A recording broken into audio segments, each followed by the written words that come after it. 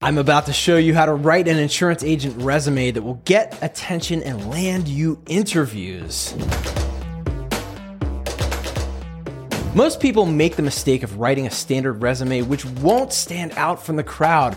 I am about to show you how to highlight your experience and skills in a way that will impress potential employers. So sit back, relax, and let me show you how it's done. Number one, name, address, and contact information, please. I know the name is obvious. The address, let me talk about that for a second. I don't need your actual specific street address. I know that blows your mind. If you want to put it, that's fine. But what I really need is at the very, very, very least, your state. If you want to put city and state, that's great. Here's why. Because a lot of employers, like myself, are hiring people for remote positions today. And I need to know, are you in a time zone that makes sense for us? Or are you even in a state where we are employing people? So at the very least, I need that state. Now I need your contact information. I do need to have a phone number, email, that would be great. But here's the next thing. I want to see your LinkedIn profile. Now, if you're not on LinkedIn, go out and get on LinkedIn right now, because if you're applying for a position, you have to be on LinkedIn. People probably think, well, they just want to see a picture of me. Well, I mean,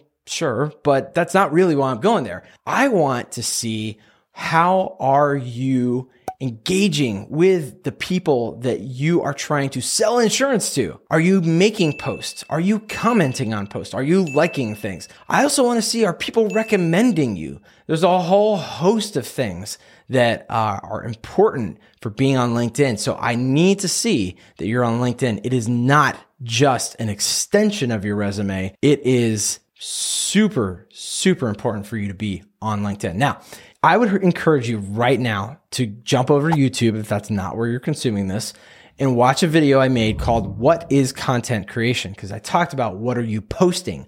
What I mean is, how are you educating your ideal client? And if you're not used to doing content creation, I think you need to get on the bus and start doing it. I would also encourage you, while you're there, to watch a video called How to Generate Leads on LinkedIn Without Spending a Dime, because it's going to give you a deeper dive into content creation specifically for LinkedIn. Pro tip, you're welcome. Number two, brief elevator pitch of your accomplishments and your desires. Here's what I don't want to see in this section that so many people do. I want to take the skills and the things that I've learned in the insurance industry and further my career.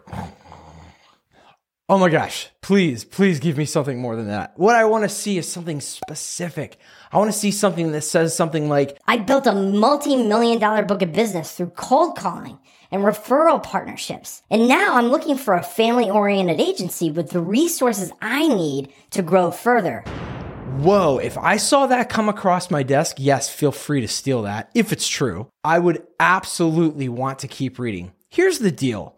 You literally have 5 seconds to make an impression on the person reading your resume. I'm not kidding. It's just like when you're out in the real world and you're making an impression on somebody, right?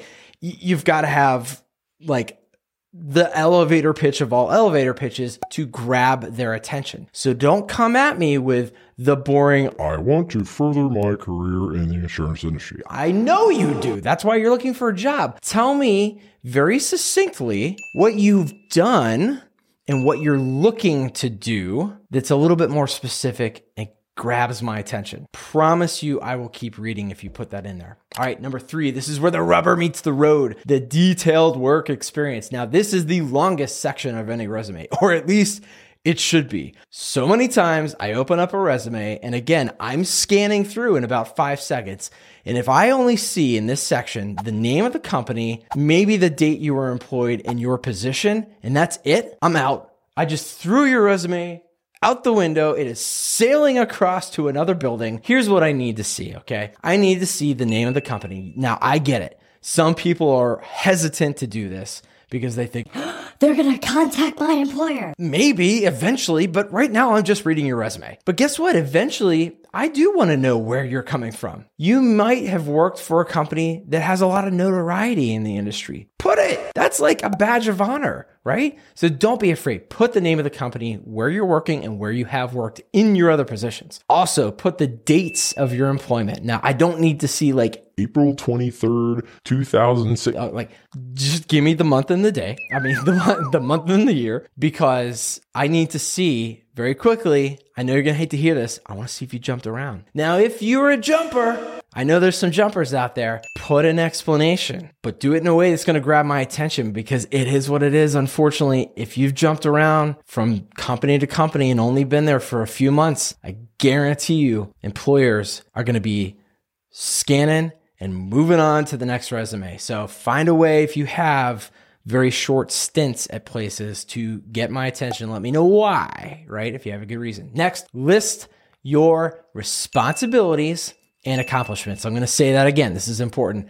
I want a detailed list of your responsibilities and your accomplishments. Now, why might I want both? Because as a salesperson, you were probably responsible for cold calling or establishing relationships with people, generating new business, but you might have also been responsible for servicing your own book of business, getting out certificates, taking out the trash, whatever it is. There might be other things that when I do see those accomplishments that you list next, I'm going to go, wow, they were able to do that and they had to service their own book of business or whatever it was, right? Now, when it comes to accomplishments, show me the money. I need to see the numbers, baby. I want revenue sold or serviced. I want to see the number of accounts that you had. I want to see your close ratio, and I want to see your retention.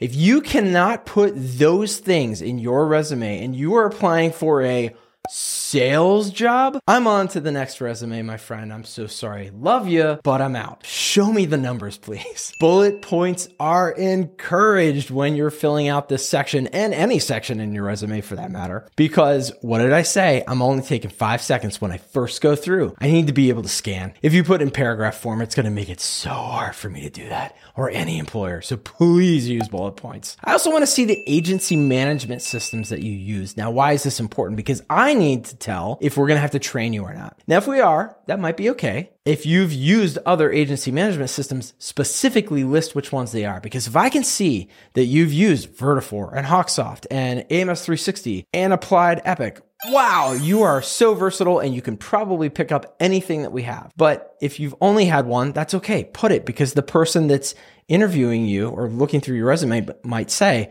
oh, that's pretty similar to what we use. They'll probably pick it up fine. I also need to see the carriers you've worked with. I need to know, number one, do you have established relationships with underwriters and marketing reps that you can use to leverage getting business written? I also want to know, do you have product knowledge with their policies? Because if you have only worked with one out of like the 20 carriers plus that we represent, I'm probably going to be moving on to somebody that can list several different carriers, right? And finally, in this section, I need to see the types of clients you've worked with, because we may have a niche that you specialize in. Or if you've worked with a lot of different clients, I want to see that. I want to see that you're versatile and maybe you're going to work well. Maybe we have a book of business we need you to take over. Or I want to know, is the type of business that you're used to writing going to match up with the carriers that we have? So let me know what kinds of clients those are. So is it restaurants? Is it security guards? Is it non-emergency medical transportation? You didn't think I was going to say that, did you? But I want to know what it is. So list those clients that you've worked with.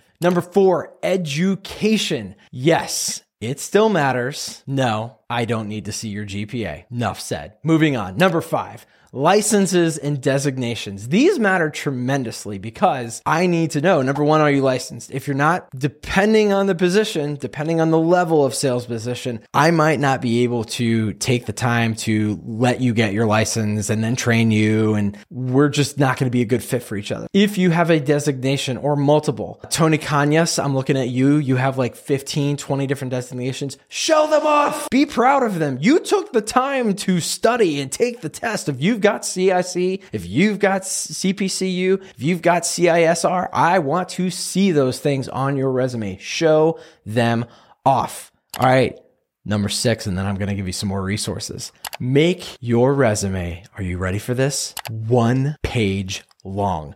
If you cannot put all those things in a very succinct, and yes, maybe even single spaced resume in 1 page, we're probably not the fit for you, because how many seconds did I say I was going to spend scanning your resume? About 5. And that's not just me. That's every other employer out there who's trying to work through multiple resumes. If I've got to scroll onto another page, goodbye, my friend. I'm sorry. Love you so much, but you're probably not going to be the fit for us. Put it on one page. All right. Here's what's next for you. I want you to go watch on YouTube what is content creation, because if you are a producer who's looking for a sales role, this is something you've got to be able to learn how to do today. And I would also encourage you to watch that other video, how to generate leads on LinkedIn without spending a dime. Finally, watch the playlist that we have called Insurance Jobs. It's a great one. It's going to have more great content like this. Until next time, my friend, grow big or go home. If you like this or any other episodes of Agents Growth Academy podcast, make sure you rate it. And if you want to take ownership over your own growth, come join us for free over at agentsgrowthacademy.com.